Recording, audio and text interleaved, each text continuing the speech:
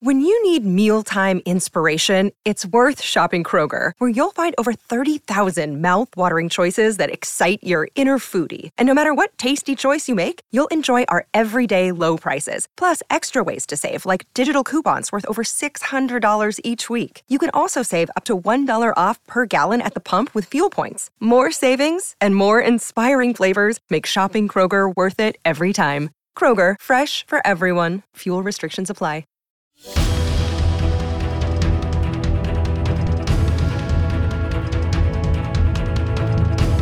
This is Need to Know. Real talk about the reality of unidentified aerial phenomena. From Australia, Ross Coulthart. From the U.S., Bryce Zabel. Well, it's the beginning of a new year, and there is so much going on with the subject of unidentified aerial phenomena that you need to know about that we've had to create a podcast just to do that. Today, we're going to be talking about what it means now that Harry Reid has left the stage and how the media covered that news. Also about how UAP is a global issue with global evidence and how taking a wait-and-see approach may not be a good idea.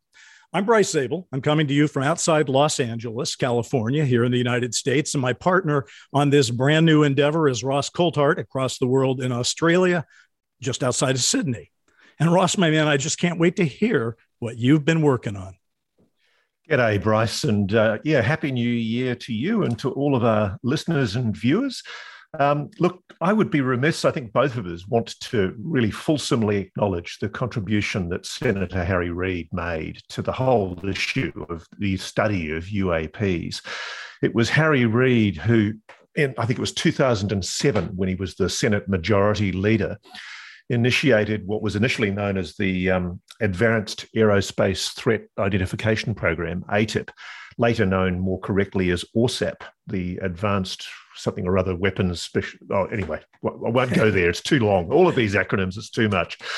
But basically, it was Harry who initiated what was essentially a Pentagon study of UFOs. And frankly, his achievement, his contribution in that regard is inestimable.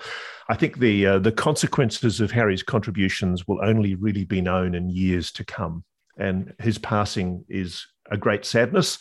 And more importantly, the efforts that he made to shed light on this intriguing mystery are only now beginning to emerge. You know, it's also very interesting to me that Harry Reid has become sort of that hero of the UAP movement, because he never seemed to quite catch on as an exciting persona in the political stage. I mean, he kind of, even though people have played up, you know, the controversies that he may have stepped into, the truth is he seemed like a pretty staid persona, if you will, on the political stage. And so for him to suddenly come to the forefront as being this person who helped get funding for UAP research is really extraordinary. And the fact that he not only did that, but then spent the better part of his retirement from the Senate thinking about it, talking about it, and advocating for greater openness on the topic really does strike a chord with me and with, I think, a lot of our listeners. And that's the key issue, Bryce, because the fact that Harry Reid was Senate Majority Leader means, and a lot of people miss this, that he was a member of the so-called Gang of Eight. And Harry was briefed as a result of that membership into the deepest, darkest secrets in the US government and military. He was briefed into all the special access programs that a lot of government congressmen are not allowed to know about. The oversight committees don't even get briefed about. He was aware of the waived, unacknowledged special access programs. And more importantly, his what do you call it over there? His electorate, the area that he represented, Nevada, his home state of Nevada. That's where Area 51 is located. And that's the somewhat mythical United States Air Force facility where a lot of the testing of high technology happens. And of course, it's the rumored location by, UFO people and conspiracy theorists about the place where the government supposedly got flying saucers stashed away in a cave somewhere. So if anybody knows what was really going on, it was Harry Reid. And assuming he was constrained by national security imperatives and not able to talk about what he knew, I think it's very, very important to acknowledge that it was Harry in 2009 who wrote a letter arguing that the Pentagon UFO program had made so much progress with the investigation of highly sensitive, unconventional aerospace-related findings that I think he said will likely lead to technological improvements or advancements. And he recommended the creation of a special access program. And of course, he was declined that access. And the big question remains, why was he declined that access? Why was this Pentagon UFO investigation program declined the special access program status that would have given them the access to these top secret, highly secret, compartmentalized secret programs that are going on inside the US government? I think Harry knew a lot more than he could let on about. He certainly did. And by the way, let's put a shout out to our good friend and fellow investigative reporter, George Knapp, who maintained a friendship all those years with Harry Reid and who actually was very instrumental in sort of Harry Reid's blossoming of his knowledge on this topic. And managed to cultivate that friendship and that professional relationship over the course of many years. The only answer one could really have to your question, though, about, well, why would he be denied access when he's such an important fellow in the United States government, is that somebody's got something they don't want to talk about, and they don't want him talking about it. They don't want him knowing about it, in which case you have to ask, what in the world is that? Which kind of leads me to my pet peeve of the week. And I have to just put it out there because even though it's not about Harry Reid per se, his death has managed to put this in the forefront. In the immediate aftermath of Harry Reid's passing, of course, most news organizations, certainly in the mainstream media, have been getting prepared for this for a while. So they had obituaries ready to go that they just had to buff up before they went to print or to air with them. And I watched as many of them as I could. I read as many as I could. And I was blown away at the complete lack of mention in obituary after obituary after obituary for his work in UAP, his work to understand it, his work to get funding for it, and the fact that he spent a great deal of his retirement thinking and talking about it. It was missing in action. There was everything else there. There was a lot of talk about him being a boxer when he was a young man. There was a lot about him growing up in poverty and where he grew up. There was a lot about his political issues and how he fought for various things and how he called Mitt Romney names during the campaign. But there was just nothing about UAP. And it really bothered me because it's not about dissing Harry Reid and something that was important to him, but as a journalist, I have to say, if something is really important to the person who passes away and you don't mention it, I think you missed the story. What do you think? I completely agree. And in fact, it was the same here in Australia. And I follow a lot of the British and overseas newspapers. There was very little coverage. I think the Daily Mail mentioned it in the UK. But frankly, a lot of the media coverage when it talked about Harry Reid's involvement with the UAP issue tended to ridicule or mock it. I'll be honest, Bryce, I think as a member of the mainstream media, as somebody who's worked in mainstream media now for 35 plus years, I think nothing underlines more the growing irrelevance of mainstream media than the fact that it is completely failing to cover this issue properly. UAPs are and will soon become one of the biggest stories of the 21st century. I'm in absolutely no doubt about that. And I think it's very, very telling, although I don't necessarily agree with some of the things he says. I think it's very, very telling that Joe Rogan's podcast, which has featured an enormous number of UAP issues, including very good interviews with people like Elon Musk and Bob Lazar and people who are some of the key figures, including George Knapp and Jeremy Corbell. I think it's very telling that Joe Rogan's podcast, which is not, if you like, mainstream media, no, it's definitely not, getting 11 million views. 11 million views, which is, I think it's 11 or multiple times the best reports on CNN. And I think it's very telling. The media needs to wake up to itself. It's not realizing the significance, the enormous import of what's happening here. It's still locked in a paradigm of, oh my God, UFOs. Well, by default, we must treat this with ridicule or stigma or taboo, when in fact we know, I mean, Harry Reid's involvement alone is enough to acknowledge that this is a real issue. And it's funny, I mean, we still get the same thing here in Australia. I get called onto TV shows or radio shows in Australia, and there's always that pathetic playing of the X-Files music behind the story, or a mythical sort of flying saucer put on the green screen behind me. And it immediately diminishes the seriousness of the subject matter. And I don't know why. It bewilders me. I think we could probably throw some theories out. The first thing I'm going to say here, though, is while I agree that mainstream media has basically missed the boat on this thing and seems to be determined to continue to miss out on this story, I'm not ready to write them off because I think that what they need is more of a kick in the ass. They need to understand that this is exactly what you discussed a few minutes ago, which is it's going to be the biggest story of the 20s. And probably the 30s and maybe the 40s. It's just going to be the flower that keeps unfolding from a journalistic point of view. And if people want to get the audience, they're going to have to wake up to it. They don't have to do it like Joe Rogan. They can do it differently. They can do it responsibly, but they should take all the X-Files music and the little green aliens, and they should take all the titters and the smirks, and they should take away the idea that all television newscasts don't lead with this story, but they go to break on the story and kind of downplay it. That stuff needs to change. And I think there are people out there who want to see it change. We talked about this just last week because we both admire Gadi Schwartz. And yet here's a guy who seems to understand the storyline, and he got X-Files music played during his report. So, okay, that's one take. Let's ask ourselves this: why is this happening, though? I mean, these are not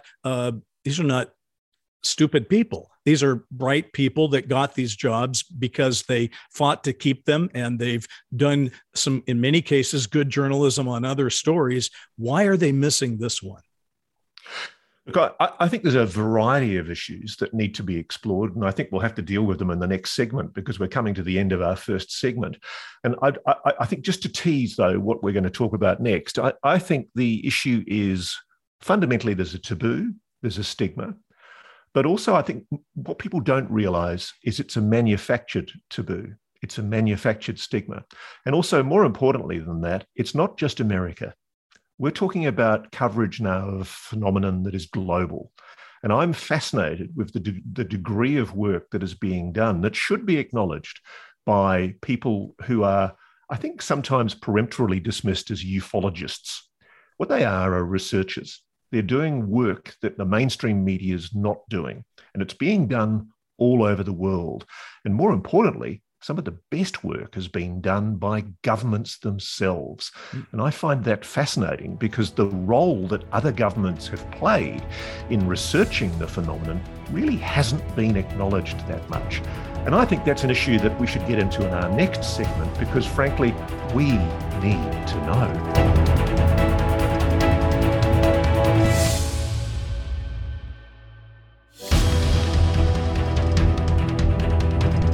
Hello there, welcome back to Need to Know. I'm Ross Coulthart and my colleague in crime is Bryce Zabel. So earlier on, we were talking about the fact that the news media didn't really cover much at all the passing of Harry Reid in the context of UAPs, UFOs. And frankly, Bryce, I think it's a serious, egregious oversight because Harry Reid's contribution to this story, it's important for the simple fact that this is going to become the story of the 21st century. And I know I sound like a tinfoil hat nutter when I say that, but I really do think this. I genuinely think that the subject that we're talking about here is going to become the issue of our time, probably a lot sooner than we expect. And I suspect a lot of this is going to have to do with the timing of the legislation that Senator Harry Reid had a key role in passing. Do you want to record that for our audience? Yeah, the National Defense Authorization Act was signed into law after Christmas in 2021. And what it included was the idea that we would start to investigate UAP in a serious basis with funding, and that we would look into what the cause was. We would demand sharing of intelligence between various intelligence gathering agencies, and that we would demand a yearly unclassified and classified report on the topic. So it's a pretty big deal. And I think it ties in with the whole Harry Reid thing. It wasn't just Harry Reid that was being ignored in a lot of the mainstream press. It was also the idea that when the NDAA passed and the media reports began to characterize, well, it did this, it did that, it did this. It never mentioned UAP. Those were also a big fail. And yet the UAP aspect of it could potentially have the greatest national security implications of anything in the damn report, next to, I guess, war with China or Russia. So it was a pretty big omission. I wonder, by the way, Ross, if it's not so much individual reporters who are missing this, although there are many, but it's the reporting institutions that are a little bit scared about it and have not given the go-ahead and the permission to cover this as aggressively as some of their own reporters would like to see happen, which is why I still, as I said, have a little bit of hope here that once it becomes clear that this is it's clear to me now, but once it becomes clear across the board that this is a real thing that needs to be investigated on a deep level, why wouldn't a journalistic organization want to cover it? So hopefully that message will go forward, because, as we were talking about it prior, there are a lot of journos that we like out there. There's people doing good work. Some of the people have had to create their own institutions. So I talk about the Debrief and the Drive, for example. These are institutions that of journalism that are sort of growing up to cover some of the areas that have been ignored. I'm looking for the Washington Post and the New York Times and Time and Newsweek and all these other mainstream organizations to really get in the act. To the extent that they've covered UFO, UAP news so far, it seems to me that they cover it with these survey pieces. They sort of regurgitate what's already in the news, but they don't advance it. We'll know that we're actually making a big journalistic change when individual organizations in the news business start competing with each other to break news stories. That's going to be the big change of 2020s. Yeah, look, if I can, I'm not making excuses for these big papers, but I know the issue for our friends Ralph Blumenthal and Leslie Kean, who did the original New York Times work with Helene Cooper, there was a lot of background information, but as a journalist, especially on an august institution like the New York Times, who I've done work with in the past, it is a formidable checking process. And one of the things that's quite disturbing as a journalist is when you're working on a collaborative investigation with a paper like the New York Times, you actually have to share your sources. You have to say, look, my source is Joe Bloggs, and he's telling me X, Y, and Z. And often this is a person that you've been talking to confidentially for years and working to get them over the line. And frankly, it's very, very hard to do that in this national security environment. I mean, I'm conscious of the fact that I'm talking to people who are probably in breach of their national security obligations by telling me things about what they call the program. And I know Leslie Kean and Ralph Blumenthal because I was talking to one of them during their investigations for their last New York Times story in 2020. I know that they were talking to a lot more people than they put into the paper. And in the end, they ended up using Senator Harry Reid and Dr. Eric Davis as their primary on-the-record sources to talk about the quite sensational allegation of retrieved non-terrestrial debris, which is essentially code for non-human technology. And frankly, I know, because I've spoken to some of their sources, I suspect, I know that there are other people there behind them, behind their on-the-record sources. That was Senator Harry Reid and Dr. Eric Davis, who were prepared to come forward, but they got cold feet, they got scared. And frankly, I would be scared too, because there is a very, very rigorous US intelligence service and US military incursion on restraining coverage of this issue. And a lot of people call it the truth embargo, but I suspect that for quite plausible national security reasons, the United States is trying to keep a lid on this matter. One, it's lied. It's lied to the public. It's lied to the Congress. It's deliberately misled congressmen and senators. So there's an embarrassment factor there. But more importantly than that, I think they're trying to protect genuinely, out of a heartfelt, genuine concern, a national security imperative. They don't want China or Russia to get the technological advantage that they perceive they can derive from, if this is true, this recovered technology. What do you reckon? I think that's absolutely correct. I wanted to just focus a little bit for a moment, because we're talking about journalism, on how you've gotten all these people to talk to you. You've gotten them to talk to you on background, I assume. Certainly, they're maintaining their anonymity by name as on-the-record sources. I got a couple of things I'd like to clarify for our listeners. How did you go about finding these people? How did you get them to talk to you? Have you had discussions with them as you talk to them about literally giving their names up and going on the record? And do you believe that it's going to take some time before people start to go on the record in a print my name, I don't care what they say kind of way?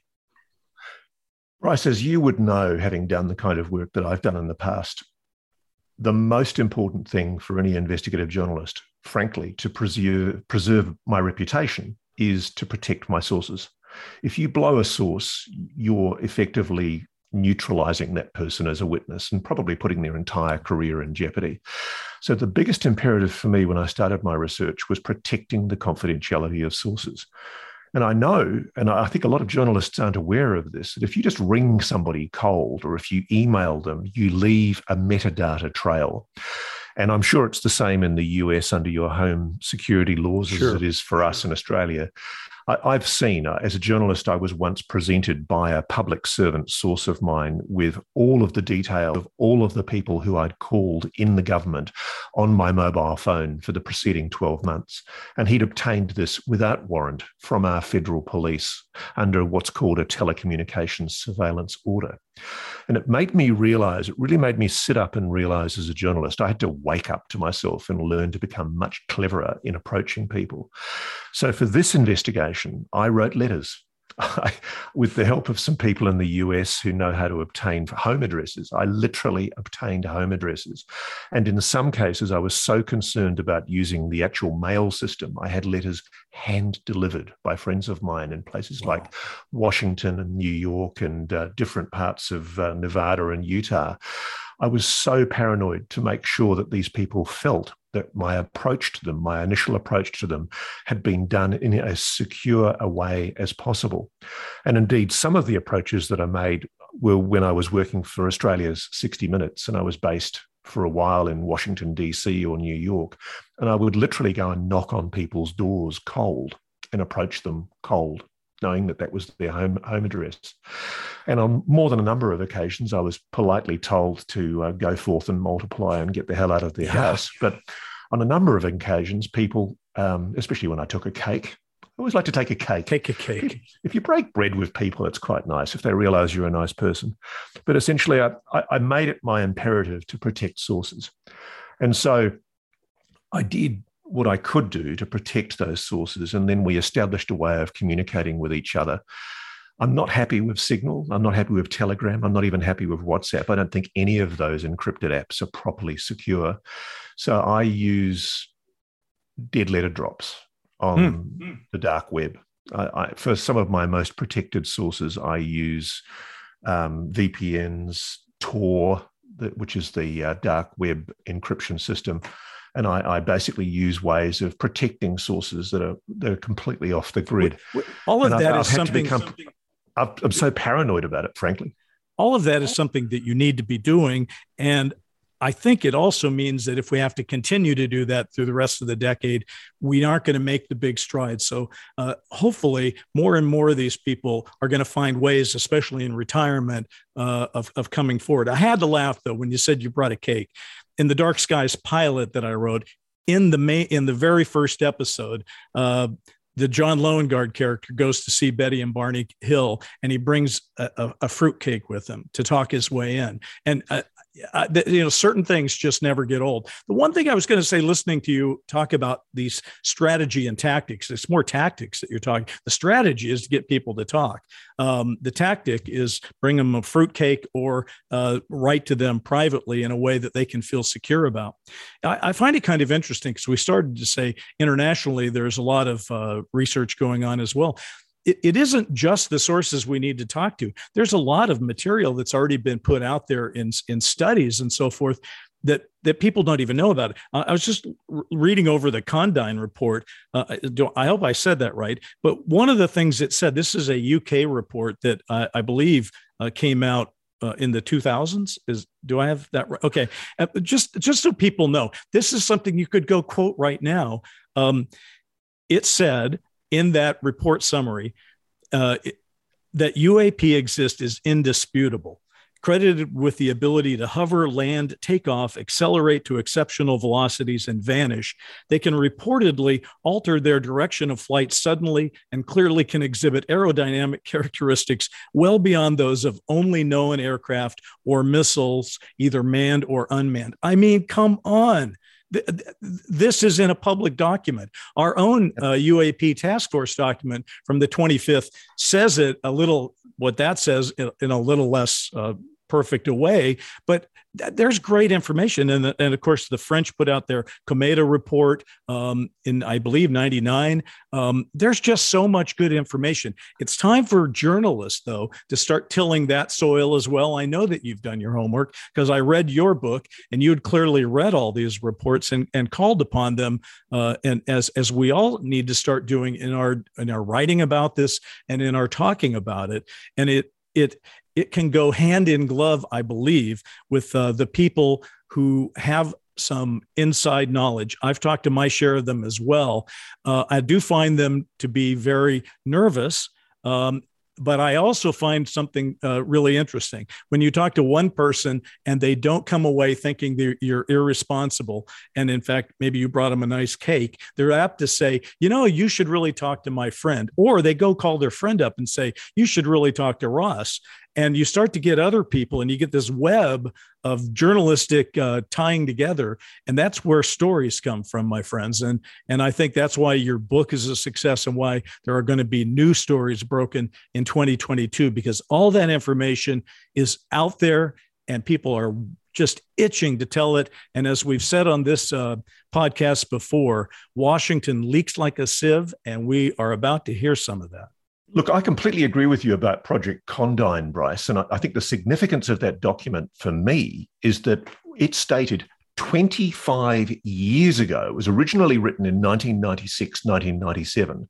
And not only did it say that the phenomenon of UFOs, unidentified objects, is indisputable, it also dismissed any notion that they could be prosaically explained. It basically said that there were genuine unexplained cases. And I think there's a little bit more that we need to discuss about the fact that UFOs, UAPs are being discussed internationally, not just in the United States. So let's come back in a moment on Need to Know with what's going on around the world on UAPs.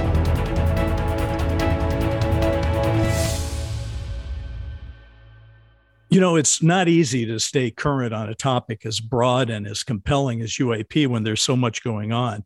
And, like Ross and I both listen to other podcasts. We both read a lot of other articles. We read books. We try to stay current. And, one of the things that I've heard about most recently with this newly passed NDAA, which is the National Defense Authorization Act, is people saying when they were interviewed about it, well, what do you think is going to come out of that? And I heard two different people on two different podcasts say the phrase, well, we'll just have to wait and see. And I don't know, that just rubbed me the wrong way. It's not how I roll. I think proactive is the way we have to go on this thing. If we wait and see what the government is going to do, it means we don't even get that next report until October 31st of 2022, quite likely. I think we need to not be waiting and seeing. I think we need to be thinking and doing. And I think that's what we've been talking about, Ross. What say you? I completely agree. I mean, the whole notion of wait and see is absurd because I don't think the government wants the public to know the full story. I think at the moment the problem is that the United States government is sitting on things it doesn't want to disclose. So by definition, the attempts to provide reports to Congress will be attempting to constrain the narrative. They will try and limit how much they reveal. So I think the best that we're going to hear in October next year in the first report from the Pentagon is essentially an acknowledgement that the mystery is real, a repetition of the June 25th, 2021 report to the Congress. We might get a few more details about anomalous objects seen in our skies, space, or underwater.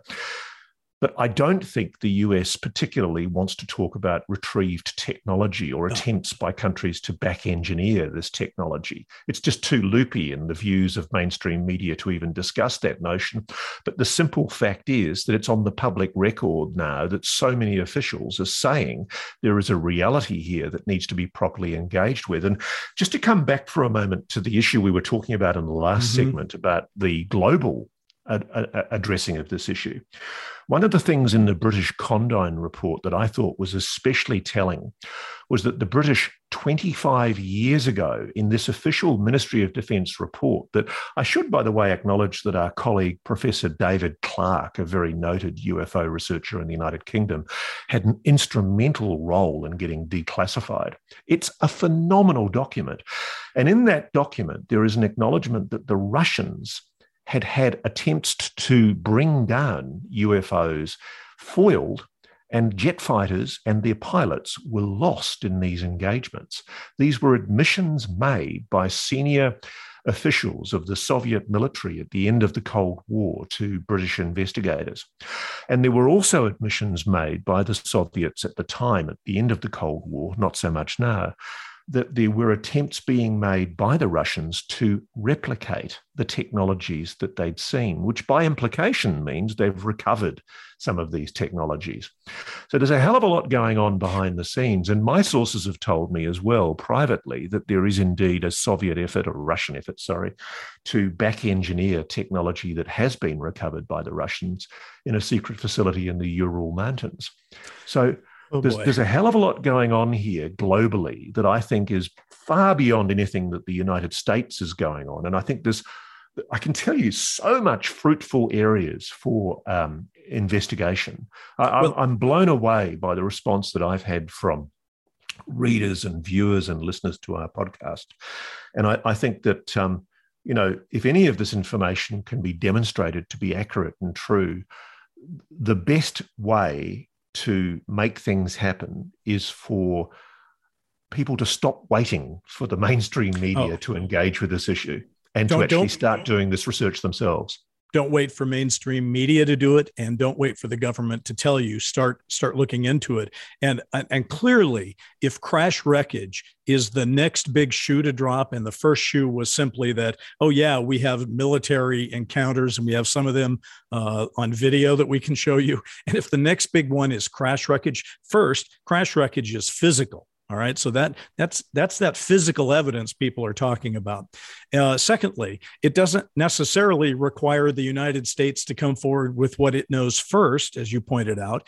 Yes, maybe the United States has something from Roswell or a half a dozen other crashes, and it would be nice to know about that.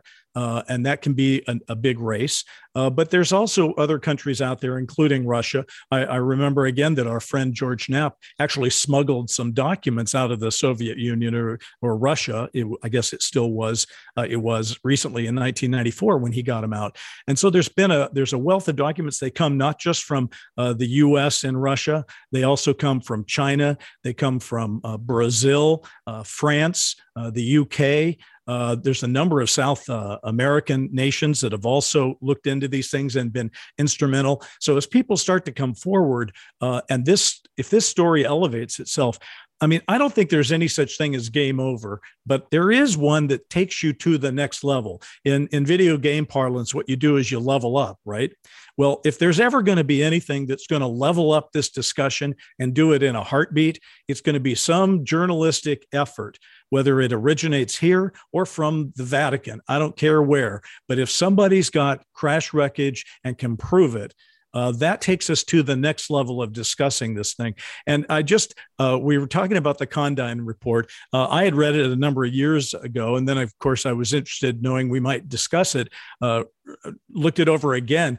I just always get a chill when I read that this report starts with Winston Churchill. There's a quote that Churchill has from July 28th, 1952. And remember, this is right after the overflights and during the overflights of Washington, D.C. that were so famous. Here's Churchill's quote that they start their Condign report with. He says, "What does all this stuff about flying saucers amount to? What can it mean? What is the truth?" And then he writes, "Let me have a report at your convenience."